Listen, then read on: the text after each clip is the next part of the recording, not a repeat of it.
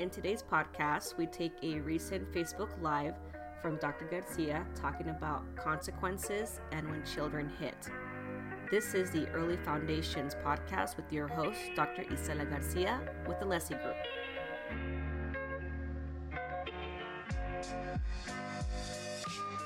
Okay, so we had a bunch of questions that came up after the last time I was on around what to do when a child hits was one of the questions, and about consequences and whether we impose consequences. Now, I'm having a hard time deciding where exactly do I begin. I will tell you that there is not a one way or one approach to answer the question about a child hitting.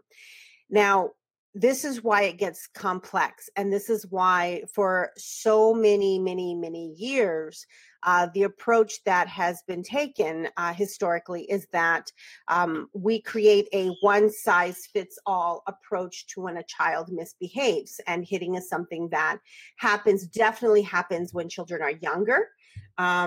And it happens even before the age of 1, where kids just start to kind of whack other people around them. But at that point, they're still trying to figure out how to manage their body, how to actually get it to do what they want it to do.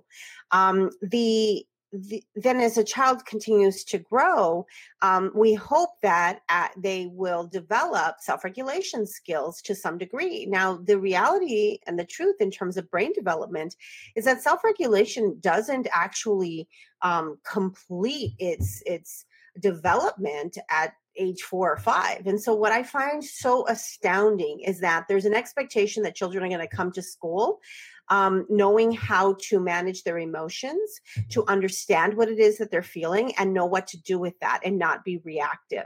It's absurd to me that we would have the expectation that children would be able to keep it together and be able to function at that level at such a young developmental stage.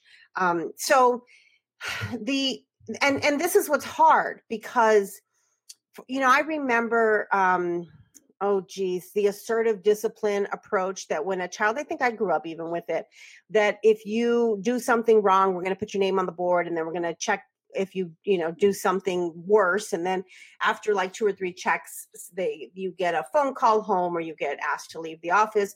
That is a punishment model. That is a punishment reward model. And that's what I talked about at in the last session that I did. Now, it's easy, it's black and white, it's concrete. And it also aligns with many of our foundational beliefs as parents that when a child does something wrong, they need to suffer a consequence. And when a child does something wrong, our go-to is often to withhold love. And I've talked about this, where withholding love looks 10 different ways. It looks like you can't go outside to go outside a recess. You are going to lose your opportunity to go on a field trip. You don't get to do centers on Friday because we only do it 1 day a week. You don't get to play the game that everybody else is playing. You're going to be kind of ostracized or put off to the side, and while we're over here enjoying ourselves. And so there are lots of ways that withholding love looks like. And many of us have a difficult time releasing and letting go of the belief that children should feel bad, and that then when they feel bad enough, they'll want to act right.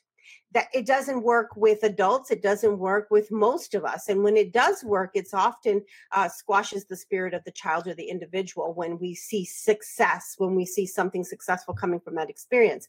It isn't what we truly want. And then the long-term implications of that is it squashes the spirit of the child. And so it's something that I get super concerned about, especially when there's so much attention right now around anxiety and all the other things that are happening in children's lives that create, unfortunately, even more difficult experience for them to develop self-regulation skills that help them be successful as adults. So what do you do when a child hits? My first question, when a teacher asks me this, my first question back to the teacher is, what's the unmet need? Okay. So when a child misbehaves, 99% of the time, it's an unmet need. Okay. You have to figure out what the unmet need is. Now, I'm going to give you some examples of unmet needs, because most of the time it's a need for connection. And if you've taken any Psych 101 class, if you've taken any class about attention-seeking behaviors, that's a very common term that's used in a lot of, college coursework and textbooks. And, he's seeking attention. We had it all wrong. It actually is connection-seeking behaviors. And so a large percentage of the time when you're trying to understand what the unmet need is, it's a need for connection. And maybe the child has been successful at getting the connection he needs, but in a way that's negative or inappropriate, or when he does something that's unacceptable. Doing something that's unacceptable and everybody stops to pay close attention. And that's why we go, oh, he only wants attention, so we're going to ignore it. Unfortunately, with our more challenging circumstances in terms of kids and all kids in general, but when I'm talking about the more challenging situations, when we ignore the behavior, it actually tends to escalate, because really what they're saying is, I need connection. I need connection. And our natural inclination, if you grew up in a punishment reward model as a child, is when a child is saying, I need it, we go, you're going to have to leave the classroom. We're going to put you in timeout. We're going to take away a privilege from you. And so our natural inclination is to do the opposite of what the child actually needs. So the first question that I mentioned was, what is the unmet need? Oftentimes, if it's not connection, you have to look at, is it language? Is that the child has a difficult time articulating what it is he's feeling and what he needs? We often see this with kiddos whose English is not their primary home language, or children who have a hard time articulating their needs in terms of language development, or even articulation and being like children can't understand them. So, their language skills haven't developed very well. We see this especially with younger children, but even older children who, again, are still working on developing those skills. So with younger children, we see a lot of biters. If you work with infants or toddler young threes, sometimes it pushes into fours. We see kiddos that bite. And I will tell you, biting works. Biting is a very effective way to get what I want. Now, it isn't socially acceptable, and it's not appropriate to be, 25 years old and bite somebody to get what you want. That's not an acceptable behavior. So we don't want that to continue, right? But it is developmentally a normal thing for children to feel that it's a successful strategy to get what you want. So we'll play out the scenario. Two children are wanting one particular toy. And what's interesting, if you do work with infant toddlers, one of the things that teachers say to me all the time is, we have two of the exact same toy. Why is he wanting the one she has all of the time? I offer the one that's over here that no one's using. It's the exact same thing. Why is he wanting the same thing that she has?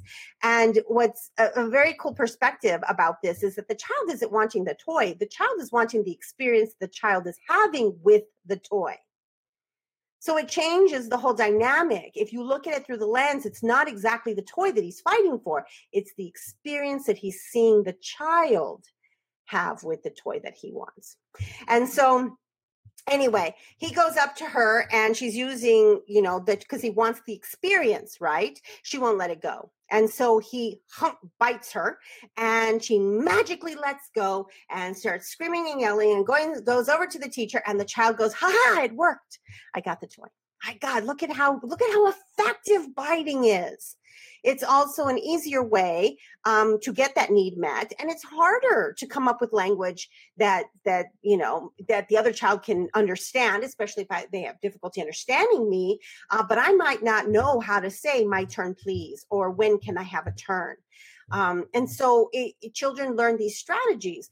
Every child comes to us from home to school, being social and emotionally literate based on their experiences at home.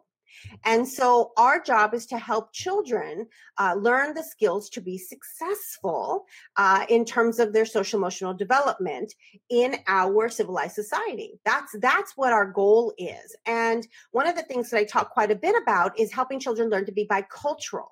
And I don't know how many of you have heard this story, but I have shared the story of growing up in a home where there were things that were social, that were very acceptable in my family. One of them was using inappropriate language. It was very acceptable for me as a very young child to use inappropriate language. Not only that, I was taught to use the inappropriate language.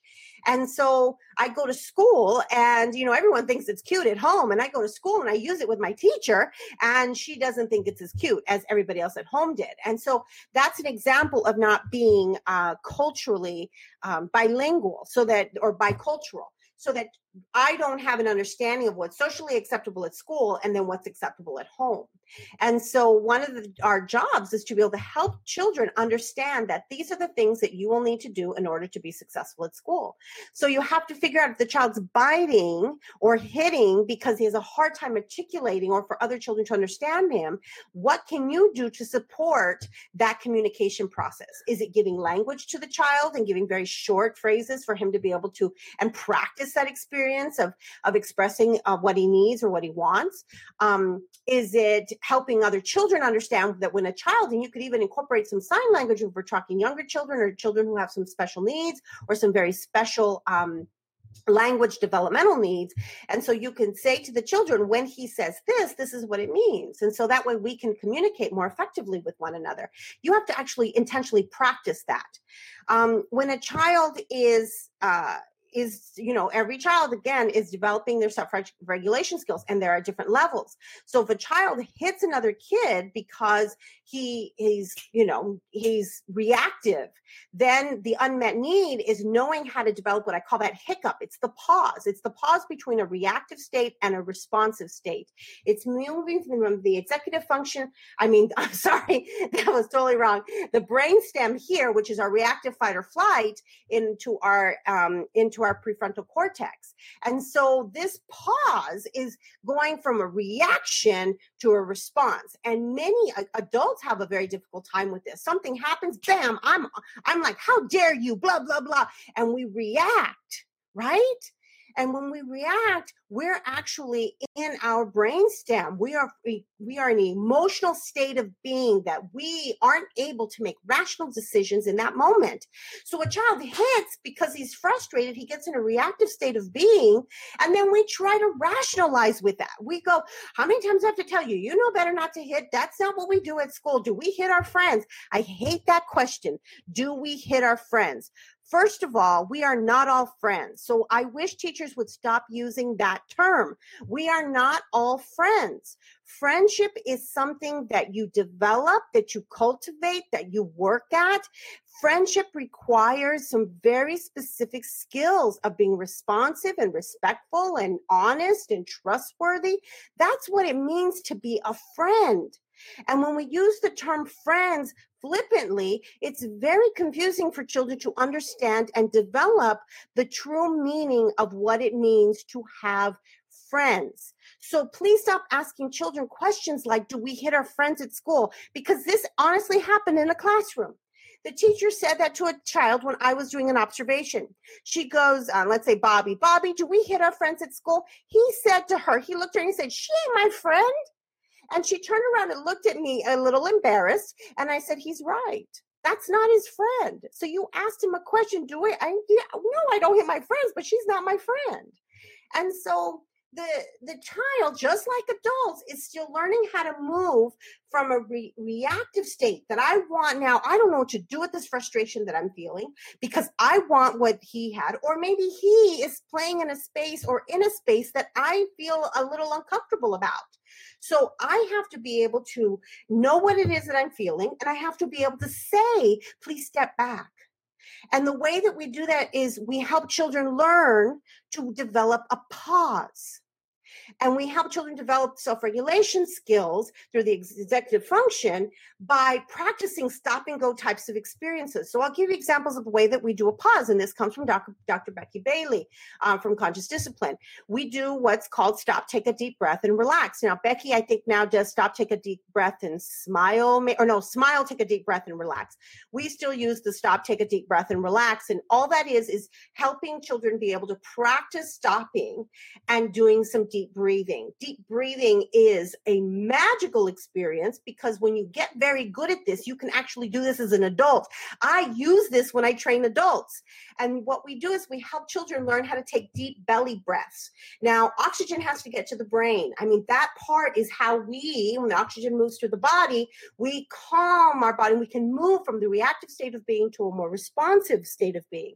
And so we are able to then make rational decisions. Have you ever tried to calm anyone down who was out of control? As an adult, it doesn't help if they're spiraling out. And what I think is the funniest thing ever is when a 2-year-old or a 3-year-old, you try to tie their shoes, you try to help them with something, and they throw themselves out. They're like, no, that's not the way you do it. And they freak out and they're on the floor and they're taking their shoes off. They're yelling every which direction. And the adult is standing over them going, how many times do I have to tell you, you know better than this. You better not do this again. We have to hurry up and go. And they're trying, or they go, if you hurry up, we can get to the store and we can get candy. If you blow. And so they try to somehow either make some sort of deal with the child or threaten the child when the child cannot, from a physiological perspective, cannot be responsive to you. And so they just continue to cycle out. And then you start to cycle out, and then you're mirroring the same experience, and it just goes all bad in terms of their developing brain, they're developing their ability and their understanding of how to regulate their emotions. So when we're out of sync with our own emotions, they're simply going to continue to spiral out.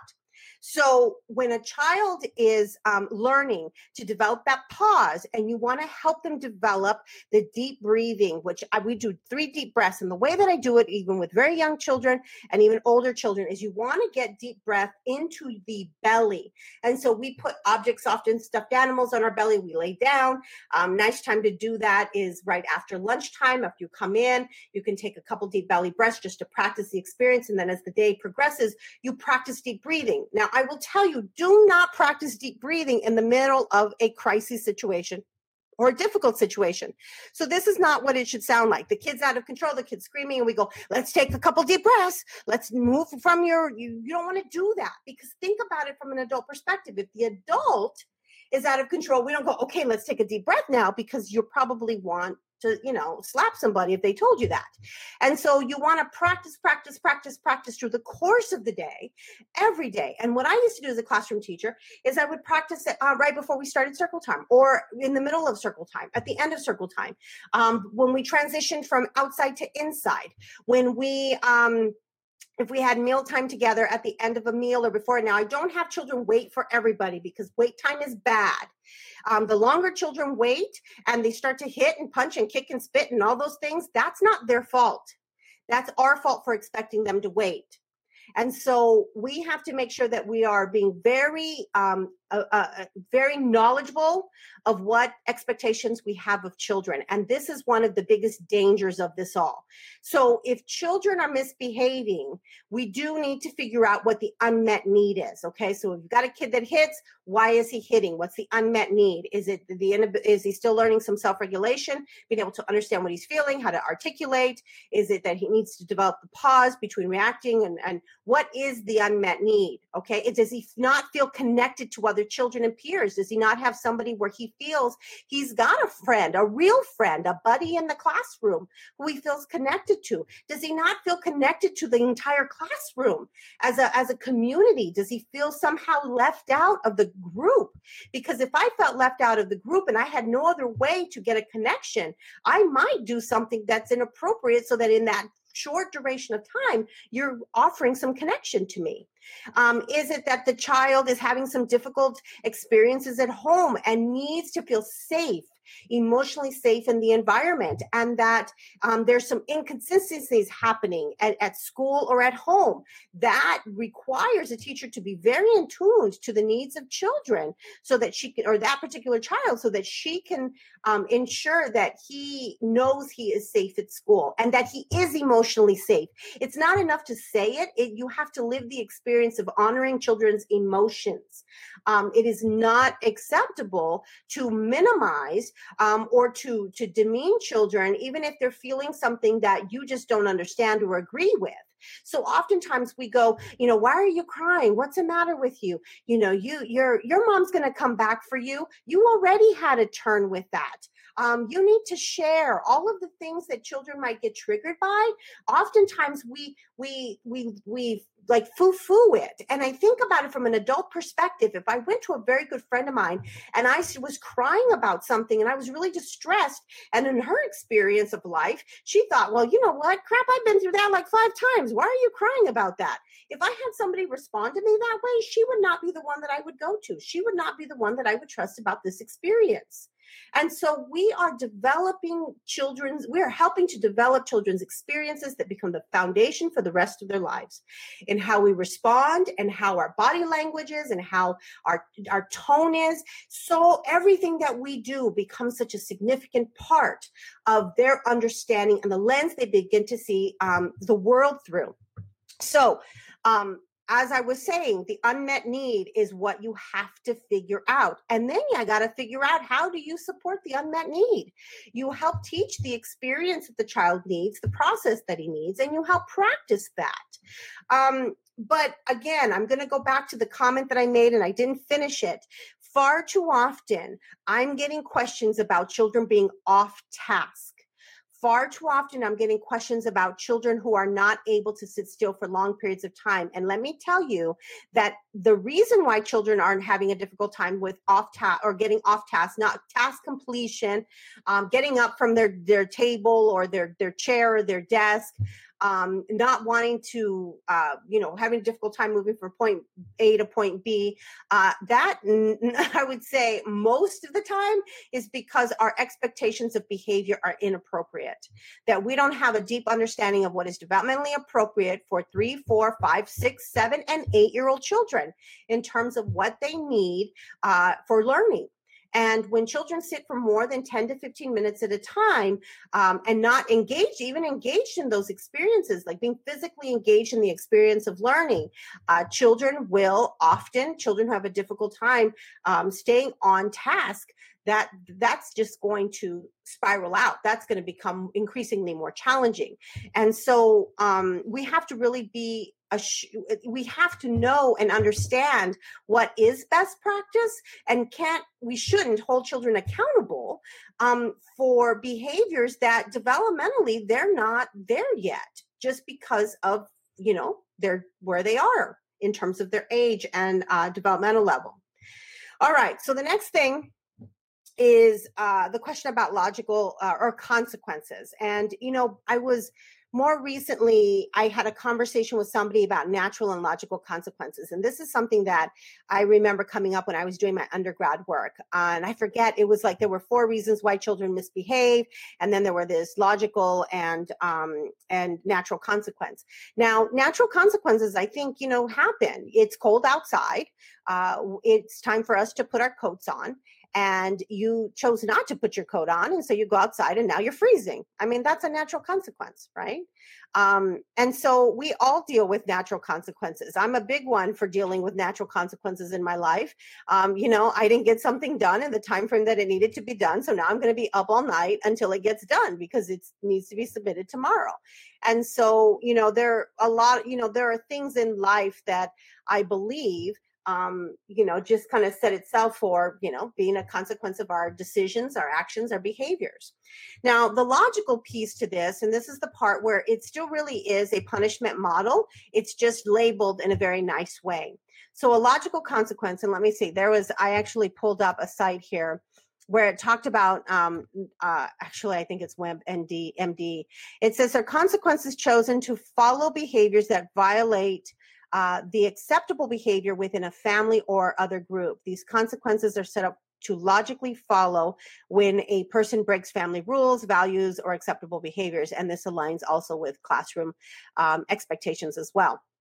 And so it says here, for example, a young child who throws a toy may be taken to a time out to calm down and think about his or her behavior. So logical consequences are still, they are still ways that we respond to behavior from a punishment model. And that one was a perfect example on WebMD. A child throws a toy, and so now we take him to timeout because he threw a toy. Well, why the heck did he throw the toy? What was it that he was needing at the time? Was it frustrating because the string broke off? Was it broken and it wasn't working the way it usually does? Was he done with the toy? One of the big reasons why children actually destroy areas or hit children is because they don't know how to enter and exit play. They don't know how to enter a social experience. They don't know how to exit a social experience. I don't like social experiences as a person. I love connecting with people from a professional perspective. I can sit and talk for hours about children and about life and about, all of those deep types of concepts. But to do a social experience just where I go out and, hang out with a bunch of people, I am not comfortable with that experience. And so even as an adult, I've learned these skills. I've had to develop these skills to be able to fake it because I don't enjoy it. Now, for a young child, and when they don't feel like they are a part of a group and they want to enter a group or enter an experience, they don't know how to do that. And so sometimes children will throw things, will push children because they don't know how to enter. And so one of the things that we do is we give children scripts or language to help them enter play. And so the script is, how can I play? Or when can I have a turn? Okay.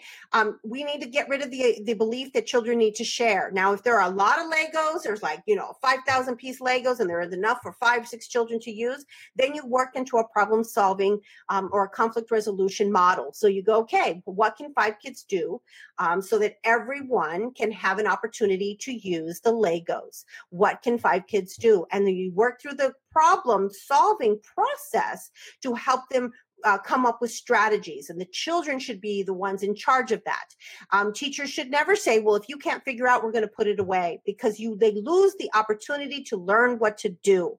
And that's why timeout, there are a lot of reasons why timeout is not a good thing.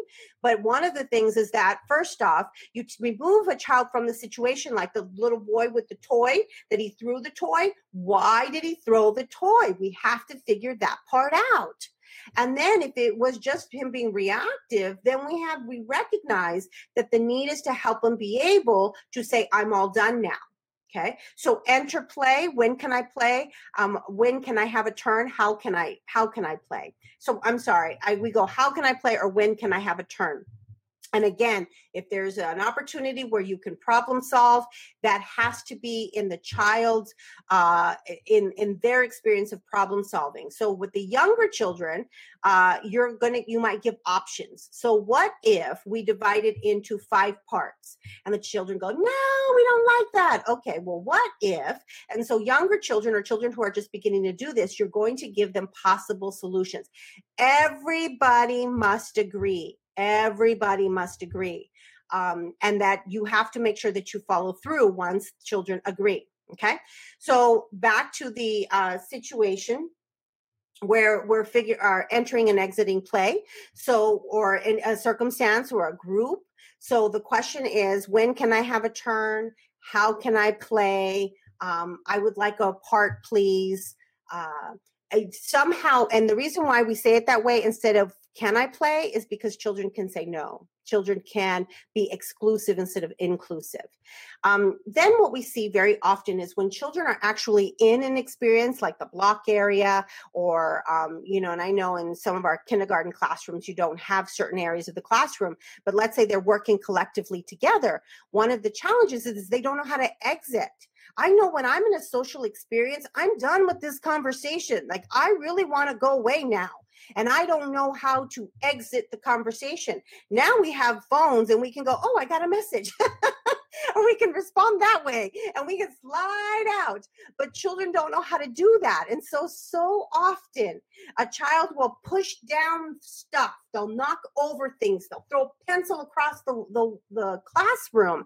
And what the core is they don't know how to exit.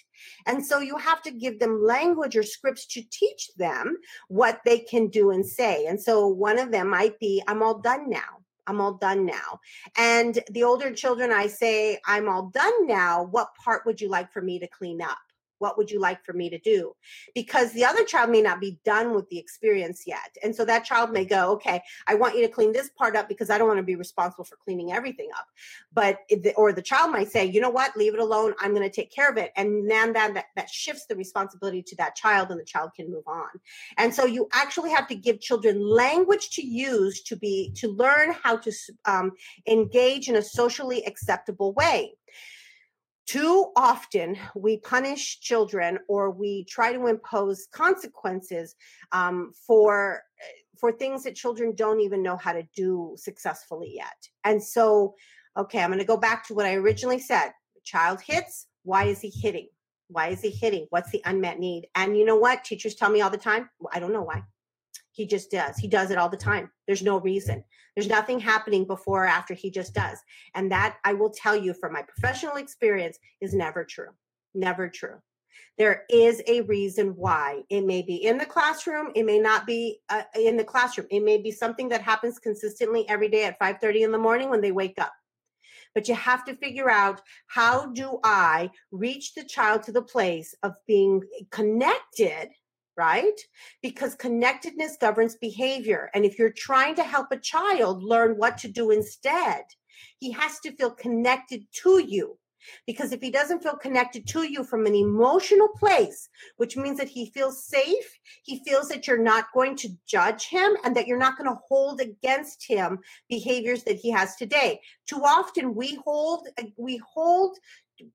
it against children. You know, they misbehaved yesterday. We had a horrible day. It was challenging. I went home, exhausted from the experience, and I come back and I go, you know what? We're going to have the same day today. I know it. And so then we tend to have resentment towards the child, or we withhold love. And sometimes it's such a deep subconscious level, we're not even aware of it. So we have to recognize what's happening within us, and that each day is a new start. Each day is a new beginning. And that no matter what, and I am telling you, I have had children threaten, I have had children throw things, and I've sat in with children for long periods of time, because I've worked in, in the most crisis situations. And in every moment of that experience, my practice that I engaged in while being in that is still seen through the lens of love. That I could see that the child wasn't giving me a hard time. The child was having a hard time, and that my job was to be the pillar of strength. My job was to love unconditionally, and that my job was to know that the child that it wasn't about me. To take my personal perspective out of it, that he's doing it to piss me off. He's doing it to be hurtful. He's doing it all. He is 4, 5, 6, 7, and 8. I have never been in a situation where I felt like the child, or believed that somehow a child was trying to do harm to me, even though it may look like that, and even though it might sound like that. And so I practice the process of seeing through the lens of love, even in the most difficult situations, and that every day we get to start brand new. And even when you get really good at this, it's every moment of every day. And that when you have an expectation, that you do follow through. So you have to make sure that you are very aware of when you say things, that you say them from a place of integrity, that you say it from a place of recognizing or from having very clear expectations. Please do not ever use sarcasm with children. Please don't ever use sarcasm with children. It's disrespectful, and it's not fair to them, because they don't know what you're doing, and what you're doing is you're doing what's passive aggressive. And these foundational experiences become part of their experiences. They continue to grow. So there's no room for sarcasm. There's no room for threats. There's no room to hold, behaviors against children. You look at them through the lens of love, and you go, I am here to serve, and I am here to help guide your experiences so that you become better through practice, that you will become proficient. And it doesn't matter, how bad you screw up, I'm still going to be here to care about you. In my classroom, for many of my children, what I offer to them is the only place in their lives that they they had that experience.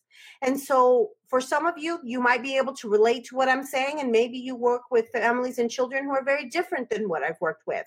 And, you know, but still in my experience is that when you come through the lens of love and you recognize that you're helping children develop those skills, and you're coming from wanting them to be successful, then you recognize your role in how you influence who they are today and create the foundations for really the rest of their lives. I really, with my whole heart, believe that is, that's why our job is so critical when we engage with children every single day. So I hope that is helpful. And again, there is no quick answer about what to do when a child hits. I will say that one of my go-tos is I say to them, hitting hurts at this school, because remember, we want to use the front end, the script at school. So at school, we make sure everyone is safe. It is not okay to hit. And children, we help children make amends. And I think I mentioned that in a video before. We don't have children apologize. So look for that video. I think I did a whole video on apologizing and versus making amends. But that I help children then develop an understanding of what to do instead. Timeout and punishment models do not help children what to do instead. They come from a power over approach. And if you do something, then something will get taken away from you, which might be connection, which might be love, which might be being a part of the group, which might be recess, it'd be all of those things. But they are still a power over punishment model, and they do not teach foundational skills. So hopefully this is helpful to you all. If you have any questions, feel free to ask. Stay connected to us.